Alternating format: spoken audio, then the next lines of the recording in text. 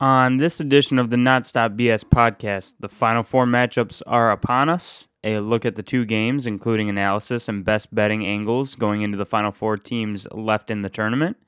Then we look at the top 5 quarterbacks that will be drafted later this month in the NFL Draft and give the best team fits for each of them. And finally, we will finish off with all of our best bets for the weekend in the NBA, college basketball, XFL, and NASCAR on this edition of Nonstop BS. Are you sick and tired of listening to the legacy media speak repetitively on the same teams, topics, ideas, themes, and players every day?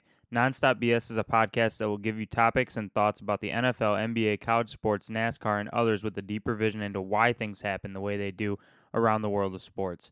There are so many lazy takes from all your favorite media personalities that frustrate you and me every day when we turn on our television or phone. Whether it has to do with politics and sports, promoting big brands, and ridding topics of context just to sway the listener's opinion. I, for one, am sick and tired of this type of sports media, and that's why I'm bringing you Nonstop BS. Nonstop BS will dig deep into the why things happen in our favorite sports leagues, creating interesting conversation along with making me and you a smarter, more insightful, broad-thinking sports fan. Not to mention, I will give you betting picks for multiple leagues using our new way of thinking about the world of sports and having a little bit of fun with it, along with maybe putting some money in our wallets. So if this sounds like something you've been craving when tirelessly listening to people shout at you about how wrong you are from all of your favorite sports media outlets, then make sure you tune in with me, Cole Lynchide, and take the journey of these fantastic seasons we are gifted to enjoy for entertainment with me on Nonstop BS.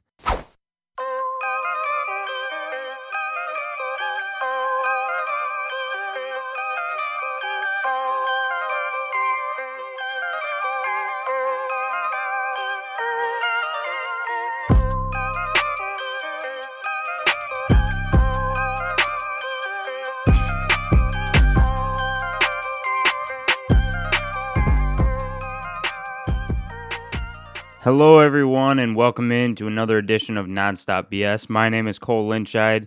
Thank you guys for listening. Today on the podcast, we will be going over the Final Four matchups, the two games that will be taking place on Saturday, and in the college basketball tournament, March Madness.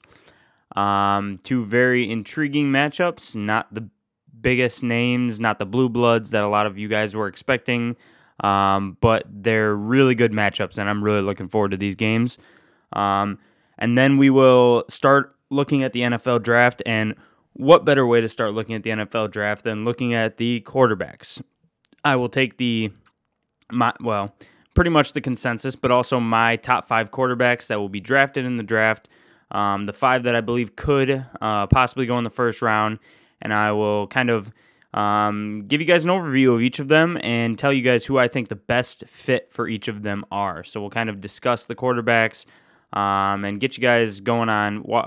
If you haven't really discovered or watched any of the combine or the pro days or anything like that, get you up to speed on the NFL draft by starting with the quarterbacks. We'll be doing a lot more draft content, obviously, this month, besides the NFL playoffs and besides the NFL playoffs, besides the NBA playoffs, my goodness, there's really not a lot going on besides the NFL draft, and it's a super fun time of year, as the NFL draft is obviously a massive event in the sports world on the calendar.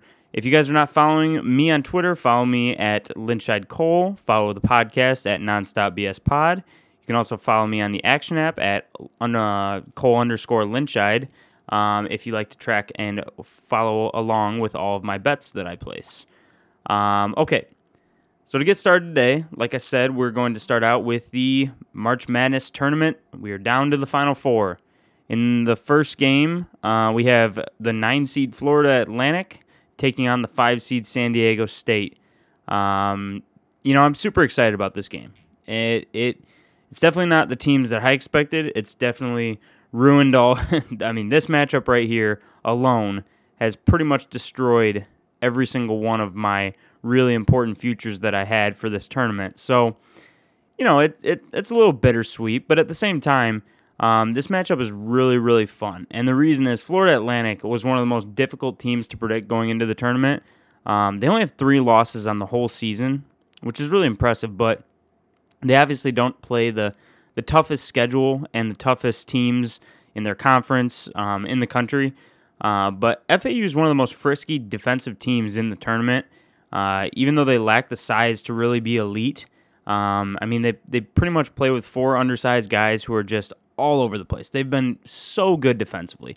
They were great against Memphis.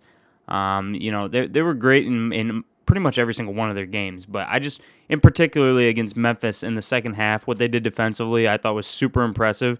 And, I picked Memphis to go to the Final Four. I still think if that game would have gone a slightly different way, Memphis had a really good shot at making the same run that Florida Atlantic did through this tournament. So, I identified that as a tough game in the first as the first matchup for Memphis. I thought either one of those teams were frisky 8 and 9 seeds, and it turned out to be exactly this way. But like I said, though, their defense in that game got a little bit off track there, but their defense in that game was so impressive with what they did at the end of the game against one of the better offensive teams in the whole country in Memphis.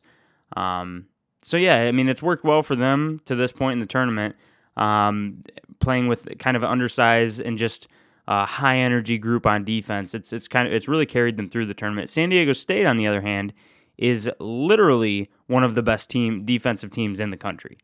San Diego State doesn't really excel on any area, specifically on offense, but their defense has been so excellent that they have been able to be streaky offensively and come back in bursts. You saw this against Alabama. You saw this in their last game as well. San Diego State's a team that when they get down, especially if it's a low-scoring game, if their offense is not working perfectly, you know that their defense is going to keep them in it. That's pretty much how they work through the whole season, and especially here through the tournament. That has been the key to their success.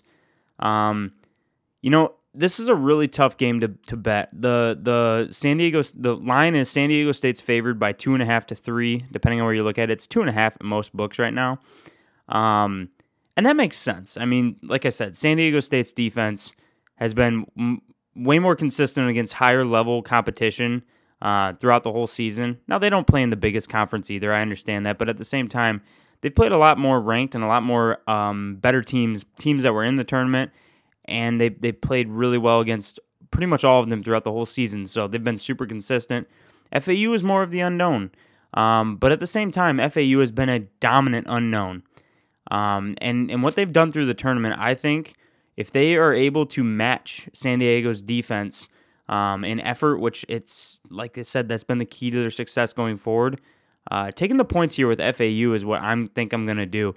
I'm not going to bet this one big, but FAU, when I can get 3 points with them, they've kept a lot of these games close too.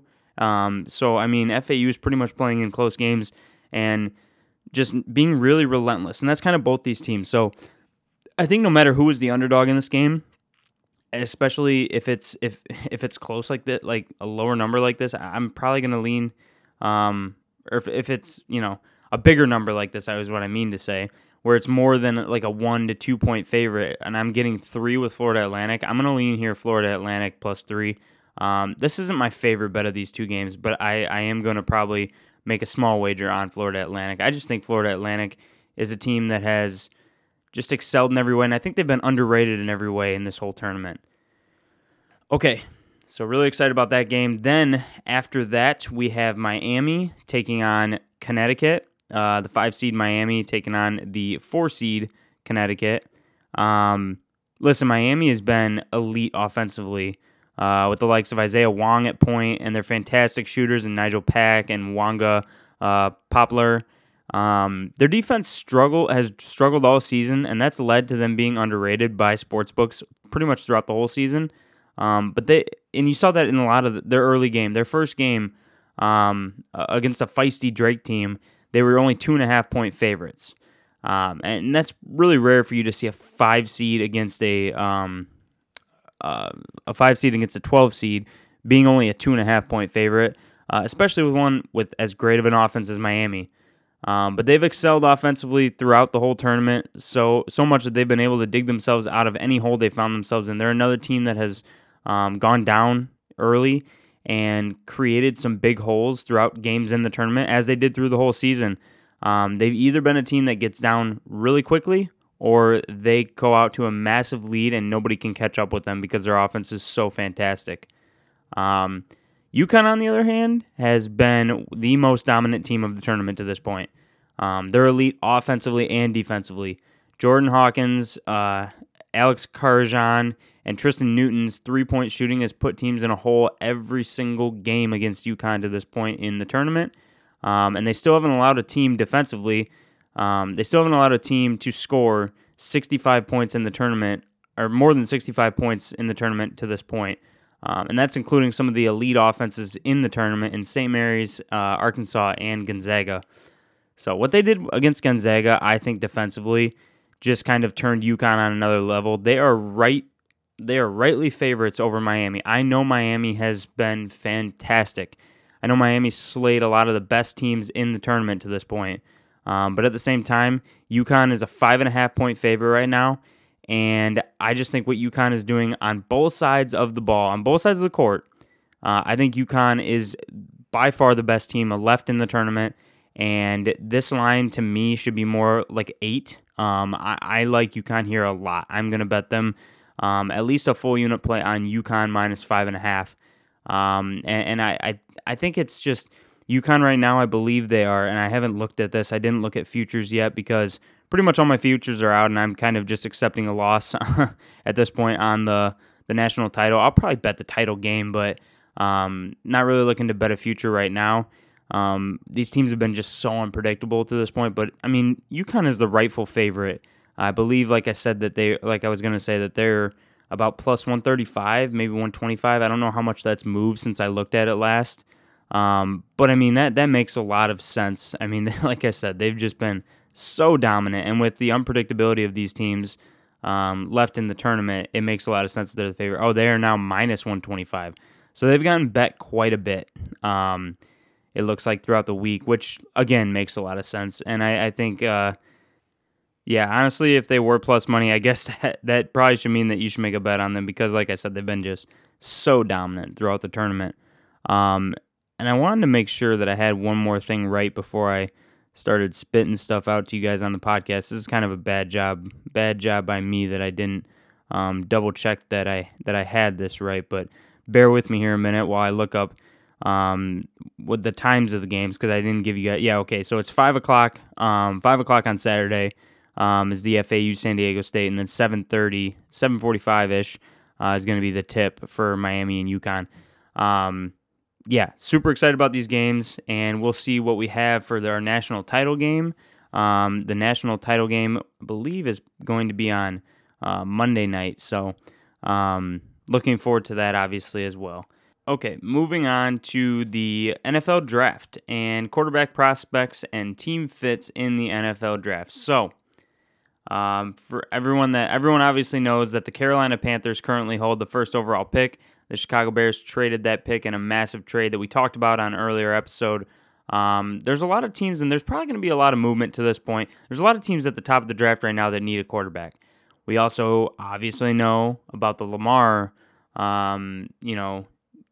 Jackson possible trade that's going to be coming up and pending, most likely. We know that Aaron Rodgers is still yet to officially be traded to the Jets. We know that there's some more quarterback movement. Not very much in free agency left, but there's more quarterback movement, and there could be more draft trades that could reshape how the draft looks right now. So this isn't all based on where my team fits are, obviously. This is the fits are more based on what I think would be the best situation for these quarterbacks to be in, what I think makes the most sense when you put this whole puzzle together for these quarterbacks to have success, what makes the most sense for these quarterbacks. So this doesn't, like I said, this doesn't necessarily have anything to do with draft positioning or where I think they will be drafted. I think teams can move and will move, as they always do, up and down in the draft to find the quarterback that they want, and these are just what makes the most sense to me. However, these are going to be ordered in my rankings of these quarterbacks, so this is going to be kind of fun, and we'll go over each of them as we go. Okay, first of all, number 1 on the board, C.J. Stroud. Ohio State quarterback C.J. Stroud was in a fantastic system at Ohio State with excellent talent around him, but he also elevated the team around him in some of the biggest games that he played in, including the Rose Bowl in 2023 versus Utah, where he completed 37 of 46 passes for 573 yards, 6 touchdowns, and an interception, setting Rose Bowl records in that game. And then last year in his Peach Bowl game against Georgia before the national title game, where he was 23 of 34 for 348 yards and 4 touchdowns, including a couple just unbelievable clutch throws and drives at the end of the game to really get Ohio State right back in that game and give them a really good chance of winning it. Obviously, that was ruined by a missed field goal, but, C.J. Stroud is somebody that in all of these big games that he played in pretty much consistently in every game that he played in, he was on point. He has elite decision-making, is a great yet quiet leader, has a really strong arm, has great accuracy, has all the size you need to be a quarterback drafted high, along with mobility. He reminds me a lot of Justin Herbert in college. That is, to me, the perfect comp for C.J. Stroud. I think he's going to be a absolute hit. I thought it was crazy with how small Bryce Young is and the other issues with these other quarterbacks that we're going to kind of go over and talk about. I thought it was crazy that C.J. Stroud opened as about a plus 250 to 300 bet to go first overall. And I think it makes a lot of sense that the Panthers would make this move, even though that's not what's being publicized right now necessarily, that they made this move up to draft C.J. Stroud. That is what the rumors are. That is what the sportsbooks movement showed, that a lot of people who have information are seeing or hearing, I guess, at this point. But that makes a lot of sense to me, and that's why my fit for C.J. Stroud is the Carolina Panthers. It's not only why. Stroud's my favorite quarterback in the draft, and I think he would be a fantastic fit for the Panthers first overall, combining him with Frank Reich and a strong base of offensive talent, including DJ Chark, Terrence Marshall, Adam Thielen, Laviska Shenault, and Miles Sanders, along with a budding offensive line that includes stud left tackle Akeem Ekwonu. I think Stroud would be fantastic for the Panthers. When you fit him, like I said, with Frank Reich, Reich's done a lot of really impressive things with multiple different quarterbacks with his time in Philadelphia and what he did with Nick Foles and Carson Wentz, and then moving on to Indianapolis and kind of getting the most, I thought, out of a lot of different quarterbacks that they threw at him in Indianapolis. I think Frank Reich's a really good coach, and I think that him and C.J. Stroud would make a very good duo in a weak division. And I think the Panthers, like I said, they're a more talented team than most people think. Adding DJ Chark was a massive piece for them. It gives them someone that can stretch the field. Laviska Shenault's kind of a gadget player that was never used correctly in Jacksonville and showed some potential last year after being traded to the Panthers. And Adam Thielen still has some gas in the tank in the right role. I think that this group of skill position players at Carolina are not the most elite, but man, it's also not as bare as a lot of people are making the Panthers out to be. So, and I think their offensive line is a lot better than most people act either. Like I said, Ekwonu was fantastic last year. Taylor McTone is a really good right tackle, and they've got a pretty good interior as well. So they've got some talent on defense. I think Stroud would be a great fit for the Panthers, and I think the Panthers made this aggressive move because they know they have a pretty talented team, and they need to get the right person at quarterback finally, which they haven't had since like I said, Cam Newton days. They need to find that quarterback again and be aggressive in doing that to get this franchise on the right track, because they've done a lot of good things outside of that to this point over the last 5 years. Okay, my next quarterback is, and this one, I mean, it's pretty obvious. I'm not going too off track here. It's Bryce Young. Young was the most decorated of all of these players in college at Alabama, including a national title, a Heisman Trophy, and elite statistics in his time at Alabama. Young lacks size, which everybody obviously knows about, but has all the intangibles that you look for in quarterbacks who go first overall. Health and longevity is the biggest question about him as a prospect.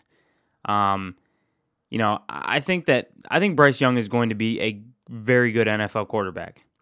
I think a lot of these quarterbacks that are under 6 foot and Bryce Young weighs basically sub 200 pounds. He'll probably put some weight on, I'm assuming. He's still a really young guy.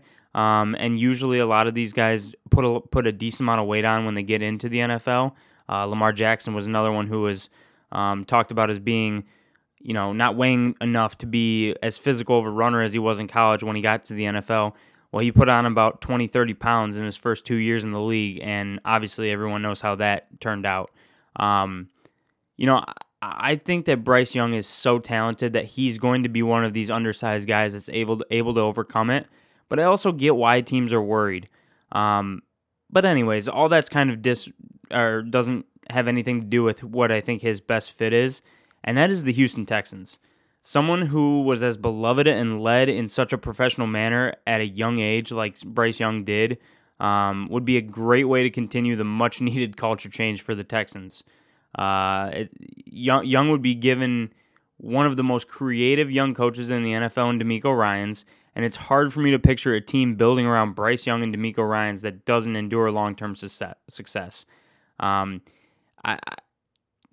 Texans have done a lot of good things this offseason. I truly believe. I think they need to add more skill position players. They have a really good young running back. They've done a lot of good things along the offensive line. They've done a lot of good things on defense especially. They obviously are set up at second overall to draft one of these two quarterbacks. I think that they have not been aggressive and were not aggressive with trading with the Bears. One, because the Bears obviously couldn't get as good of a trade package from the Texans because it's only moving a spot. But also, I think the Texans understand that both these quarterbacks are straight up elite and they both are great in every way. And I think that they are excited to get basically either one of these two in the building. But putting Bryce Young there, that would be such a good movement in the right direction for a franchise that really needs that. Okay, on to my next one. And my next one may surprise a little bit. It's a little bit against the grain, especially as of late, as this player's kind of been trending down, and that is Kentucky quarterback Will Levis. Levis has elite arm strength. He has really good size. He's a big guy, 6'4", 230 pounds. He has good athleticism. Levis has all the tools looked for by teams in a quarterback, but consistency in decision-making is where he needs to improve. A lot of college experience, starting every game over the last 2 seasons for Kentucky, and had some playing time in his first 2 seasons there as well. Levis is a guy that's going to need a little bit more tutoring, a little more mentoring. He may be somebody who sits behind a quarterback. I don't necessarily think he needs that. I think he's, like I said, an experienced guy. But at the same time, his decision-making and his consistency, as I said, were his issues at Kentucky. And over his last season at Kentucky, he had stretches where he was not accurate and where games kind of got away from him. So somebody a little bit raw who has really, really excellent talent, I think this would be a great fit for the Baltimore Ravens if they end up moving on from Lamar. If the Ravens end up trading Lamar as we expect, Levis would be in an ideal situation to enter a professional environment with one of the best coaching staffs in the NFL. Someone like Levis who has so many attributes and just needs a little polishing would be a fantastic fit for the Ravens in their next chapter. The Ravens have done such a good job over the John Harbaugh tenure of building around whoever they have, and that I think that, moving on from Lamar Jackson is going to be massive. They've built a whole team around Lamar Jackson. He has a really unique playing style. But the Ravens still have pieces. They still have really good players. When you talk about J.K. Dobbins, you talk about Rashad Bateman, Mark Andrews, a good offensive line. They've lost a lot on defense, but when you talk about this offense specifically for Will Levis, he would go to a situation that I think with the mentoring from the coaching staff, somebody like Will Levis is going to be elevated really, really quickly. I think this would be a dream situation for any of these rookie quarterbacks to go to. But when you're looking at somebody who has all the tools and just needs a little bit of that, that should be really enticing for the Ravens, especially if, like we said has been kind of hinted at, the Colts are interested in Lamar Jackson and the Ravens end up being able to acquire that 4th overall pick in the Lamar Jackson trade. They'd be in a really good spot to draft Will Levis. Okay, my 4th quarterback is Hendon Hooker. At age 25 and coming off an ACL injury, Hooker has baggage for whoever drafts him. Hooker has great athleticism and outside of the pocket passing ability, but lacks the accuracy inside the pocket to be an elite pocket passer. Hooker's a unique player. You don't get a lot of quarterbacks that come in over the age of 25 into the NFL draft, but he was excellent at Tennessee. And a lot of the criticism with him is that people don't know if he's going to be the same player, if he's going to be able to show off the same dominant playing style that he did at Tennessee if he's not in that offense, because it is a very unique offense that they ran in Tennessee. So I think Hooker needs to go somewhere where he has a really good play caller, a play designer, offensive designer, and that place to me that makes a lot of sense is the Atlanta Falcons. Head coach Arthur Smith is one of the most creative play callers in the NFL and has built offenses around all different styles of quarterbacks. Hooker would benefit from having two elite big-bodied pass catchers in Kyle Pitts and Drake London to give Atlanta an exciting group of players on offense to build around going forward. I think this makes a lot of sense. I think that the Falcons need to bring somebody else into the quarterback room other than Desmond Ridder. And I think that Arthur Smith is finally ready, as they've spent quite a bit of money, Atlanta has, in free agency, bringing in pieces on defense. They've brought back some key offensive linemen that were going to be free agents. They're really getting to a place now where they're getting ready to start to be able to start competing, and especially in this division where there's a lot of uncertainty, as we've talked about, with the Saints, Buccaneers losing Tom Brady, and the Panthers, who are still a question mark, as we talked about. I think it makes a lot of sense to be aggressive and get a guy like Hendon Hooker, who has, I think, a lot of boomer bust potential, which is just the same as the next guy we're going to talk about, but a guy like Hendon Hooker who has boomer bust potential, but is also somebody who has shown a lot of elements of being able to be a pocket passer with some polishing in the right offense. I think that's somebody that's really enticing for Arthur Smith. Honestly, Hendon Hooker, his play style kind of reminds me of Ryan Tannehill, especially early on in his career. And you saw what Arthur Smith did with Ryan Tannehill when he went to the Titans, kind of rejuvenated his career and turned him into, a perennial starting quarterback. That was something that Tannehill wasn't necessarily at the Dolphins and was kind of casted off when he ended up being traded to the Titans. So, I think Arthur Smith would be a really good fit with Hendon Hooker, and the Falcons would be a good team for Hendon Hooker to go for to elevate him and help him kind of hit his ceiling. And then my last quarterback on the board, who is a lot higher on a lot of people's boards, but I am not as high as them. I think he's a late first to early second round pick. He'll probably go in the first round, but it's Anthony Richardson. Richardson has an insane size and speed combination, but it is simply not accurate enough to be able to be consistent at the NFL level. He's a project quarterback and is the most exciting and unique player in the NFL draft, flat out. Massive boomer bust potential. A lot of people compare him to Cam Newton. I think he's Cam Newton, but faster. He's not Lamar Jackson, but man, is he close to as fast as Lamar Jackson is when you're just talking about straight line speed. And he's a lot bigger than Lamar Jackson is as well. But the question is he going to be able to use that the same way that Lamar Jackson has to elevate his passing game, to become more of an accurate passer, to open up passing lanes? It's going to be, again, it's going to be really important for a player like Anthony Richardson to find himself the right home. Not that he can control it, but at the same time, if he wants to excel in the NFL, I think he's going to have to be in an offense that fits him really well. And I think there is one that needs a quarterback right now, or at least they will going forward, and that is the Detroit Lions. Richardson would be able to sit for multiple years behind Jared Goff.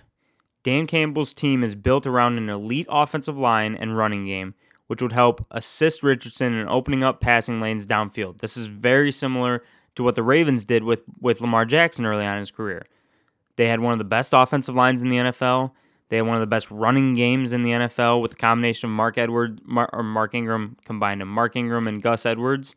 And they just ran the ball down people's throats, and Lamar was a factor in that. And then that eventually helps open up passing lanes downfield. You draw enough linebackers and enough defenders up into the box, and that is why Lamar Jackson is able to be such an elite passer and runner. His running and his elite running opens up a lot in the passing game for him. That's really similar to what Richardson's going to be at his ceiling. Detroit has the exact type of offense and roster that Richardson would have a chance of hitting its ceiling with. You've got wide receivers like Jamison Williams, who's a massive deep threat. Richardson has a big arm. His accuracy is his issue. But someone like Jamison Williams, who's a really good ball tracker, has amazing speed. That'd be a really important piece for Richardson as well. And then obviously Amon-Ra St. Brown, who can basically get open anywhere on the field. So, Detroit has so many pieces. DeAndre Swift, they bring in David Montgomery. So many people, one of the best offensive lines in the NFL. So many pieces on offense, and he wouldn't have to play right away. I think this would be such an intriguing fit. I think it makes so much sense, and I think if Richardson begins to slide, I would not be surprised in the slightest if I saw the Lions try to move up and draft Anthony Richardson.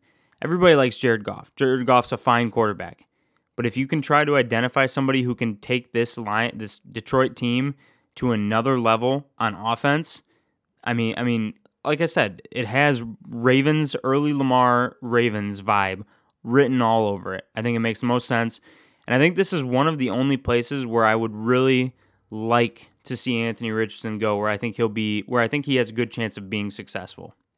Okay, I'm going to take a quick break here, and we will be back with our best bets heading into the weekend here on Nonstop BS. All right, so our best bets to finish off for the weekend. So we already went over the college basketball bets earlier in the episode. In the NBA, so I am recording this on Thursday night. I'm going on a trip this weekend up to Minnesota, so I will not be able to record this, obviously, my normal time on Friday night. So NBA lines are not opened up yet for Saturday and for Sunday, so I can't really give you guys any best bets for the NBA, but like I've told you before and like I said earlier in the episode, follow me on Twitter and on the Action app. I'll be putting all my bets on there throughout the weekend. So make sure you're following me there if you want or if you listen to the end of these episodes for the NBA bets. But I do have one bet for the XFL this weekend, and I have 4 bets for the NASCAR race at Richmond this weekend. So starting off with the XFL, the Battlehawks on Sunday afternoon take on the Houston Roughnecks. Haven't been betting a lot of XFL lately, but you're starting to figure out what these teams actually are, which is really important to making good bets, obviously. And the Battlehawks are a really, really good team. The Battlehawks defense has been straight up dominant against anyone besides the DC Defenders this year. In their other 4 games, they have let up 18, 15, 11, and 6 points in those 4 games. The Battlehawks are the most disrespected team in the XFL market right now, in my opinion, and I love them catching points against pretty much anyone except for the DC Defenders. The DC Defenders have just been dominant, and they've dominated the Battlehawks. So the Battlehawks in this game against the Roughnecks. Roughnecks also a very good team. Defenders and Roughnecks are the 2 favorites right now for the XFL championship, and the Battlehawks are plus 550 behind them, third in line. The Battlehawks are plus 3 in this game. You can get them at plus 3, minus 110. I just don't understand how you cannot take the Battlehawks getting points. Their defense, like I said, has been so dominant. They've played in so many close games. Catching 3 points here for the Battlehawks. I think this line's probably going to move to 2.5 or 2. And getting full 3, all the funky stuff that's happened in these XFL games. 3 points is a lot for teams that are very close. There's been a lot of really close games in the XFL, and with the best defense, in my opinion, in the XFL with the Battlehawks, I'm going to take them plus 3 any day against the Roughnecks. So I like that bet a lot. I'll be doing a full unit on that. And then moving on to the Toyota Owners 400 at Richmond this weekend. NASCAR's been tough lately. It's been really tough. But I love betting NASCAR, and I did really good at it last year. So we're gonna keep going here, and hopefully you guys continue to follow along with my picks and hear me out here. Richmond's typically a race where a lot of the favorites win. It's not really a race with a lot of variance. It's not a race with a lot of the the 50 to 1s and higher where they're running in the top 10 by the end. So we're gonna go with more of the better drivers, I guess, for this race, and some drivers that are kind of being disrespected for how good they've been at Richmond before. So I have 3 outright plays for you right now. The first one is Ryan Blaney at 20 to 1. Ryan Blaney led over 150 laps here last year, and Blaney struggled to he obviously didn't get a win last year. He was the best driver in NASCAR by a long shot, that didn't end up winning a race last year, and he's always been very successful at Richmond. I can't for the life of me figure out why right now he's 20 to 1.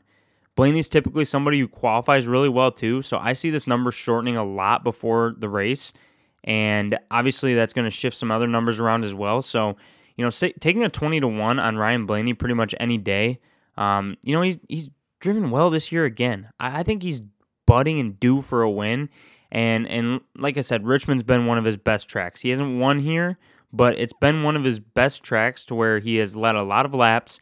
He's ran in the top 10 pretty much consistently, finished in the top 10 pretty consistently, and I just think a 20 to 1 on him going into Richmond is a pretty ridiculous line. Also, Ross Chastain, 18 to 1. Chastain also led 80 laps here last year in the fall, and 18 to 1 on Ross Chastain. The way that this guy drives, the way that if you guys watched COTA last weekend, he just drives from the back of the field after being spun out earlier in the race, having some pretty serious damage on his back right fender, and he still continues to just battle and battle and battle. On restarts, he's fantastic. His pit crew's been fantastic outside of this last week where they pretty much screwed him at the end of the race on that last green-white checkered, or the first green-white checkered it was. But besides that, Ross Chastain is one of the most aggressive and always there at the last minute drivers. Him being 18 to 1 at any track, let alone a track that he was pretty successful at last year, not really in his finishes, but in the race, throughout the race, he was pretty successful at Richmond. I just think that's also a pretty ridiculous number, and that'll probably fall to about 16 to 15 to 1 is my prediction before the race. So I'm going to put a half unit on Blaney, a half unit on Chastain, and I'm also going to put a full unit on Martin Truex Jr. at 10 to 1.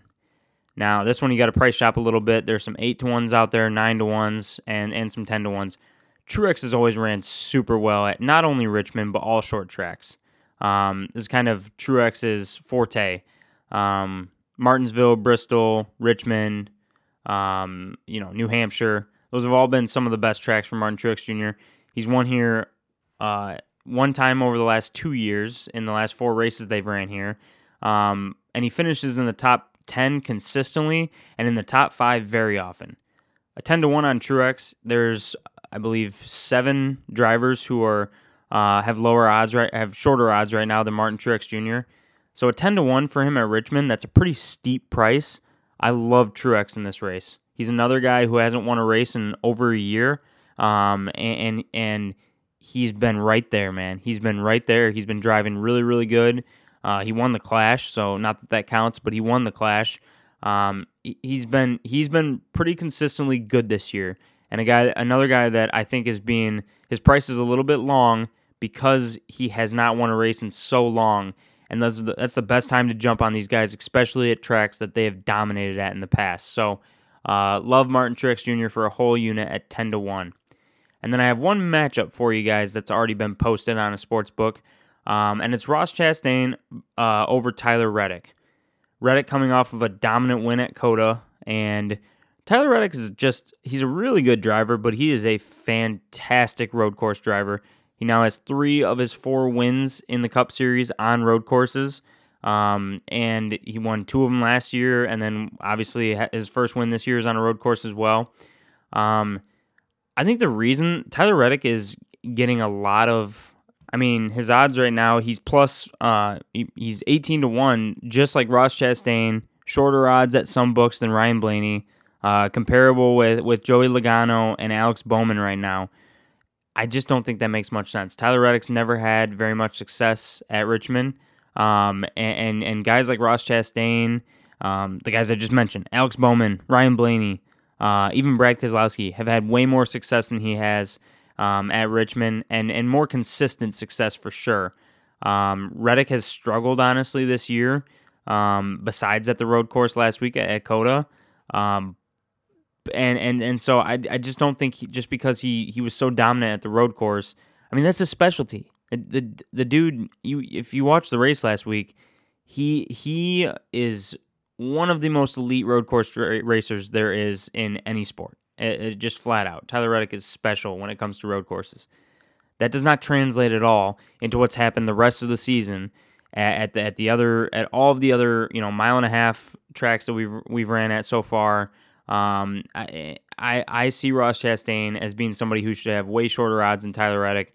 And when I'm getting plus 115 against Tyler Reddick for Ross Chastain, I'm going to take that all day. 2 units on Ross Chastain, plus 115 over Tyler Reddick. Okay, I'm going to post on Saturday another competition. All you guys have to do, it's for the race at Richmond. All you guys have to do is comment your outright winner for the race, retweet the post on at Nonstop BS on Twitter, and DM me proof of subscribing and reviewing the podcast. You do all 3 of those things, and you get the correct outright winner. You're the first person, that's key, to comment the outright winner of the race. You're going to win the prize of my money that's posted in the post. So make sure you guys are looking out for those. It's been really fun. We've had a few participants, but I would love to get more. So please participate. And it's free. It's easy. All you got to do is follow along to the podcast and pick an outright winner, and you can win free money. So would love if more people started to take part in that and enjoyed that. So, okay. Thank you guys for listening again to another episode of Nonstop BS. Hopefully you guys enjoy another fun-filled weekend in sports. We've got basketball. Heck, the MLB season opening day was on Thursday here today. So, yeah, baseball, basketball, NASCAR, tons of different sports going on right now. XFL football, so much going on, so much fun. And, yeah, that's what we love here at Nonstop BS. So thanks for listening again, and have a great weekend. We will see you on Wednesday morning.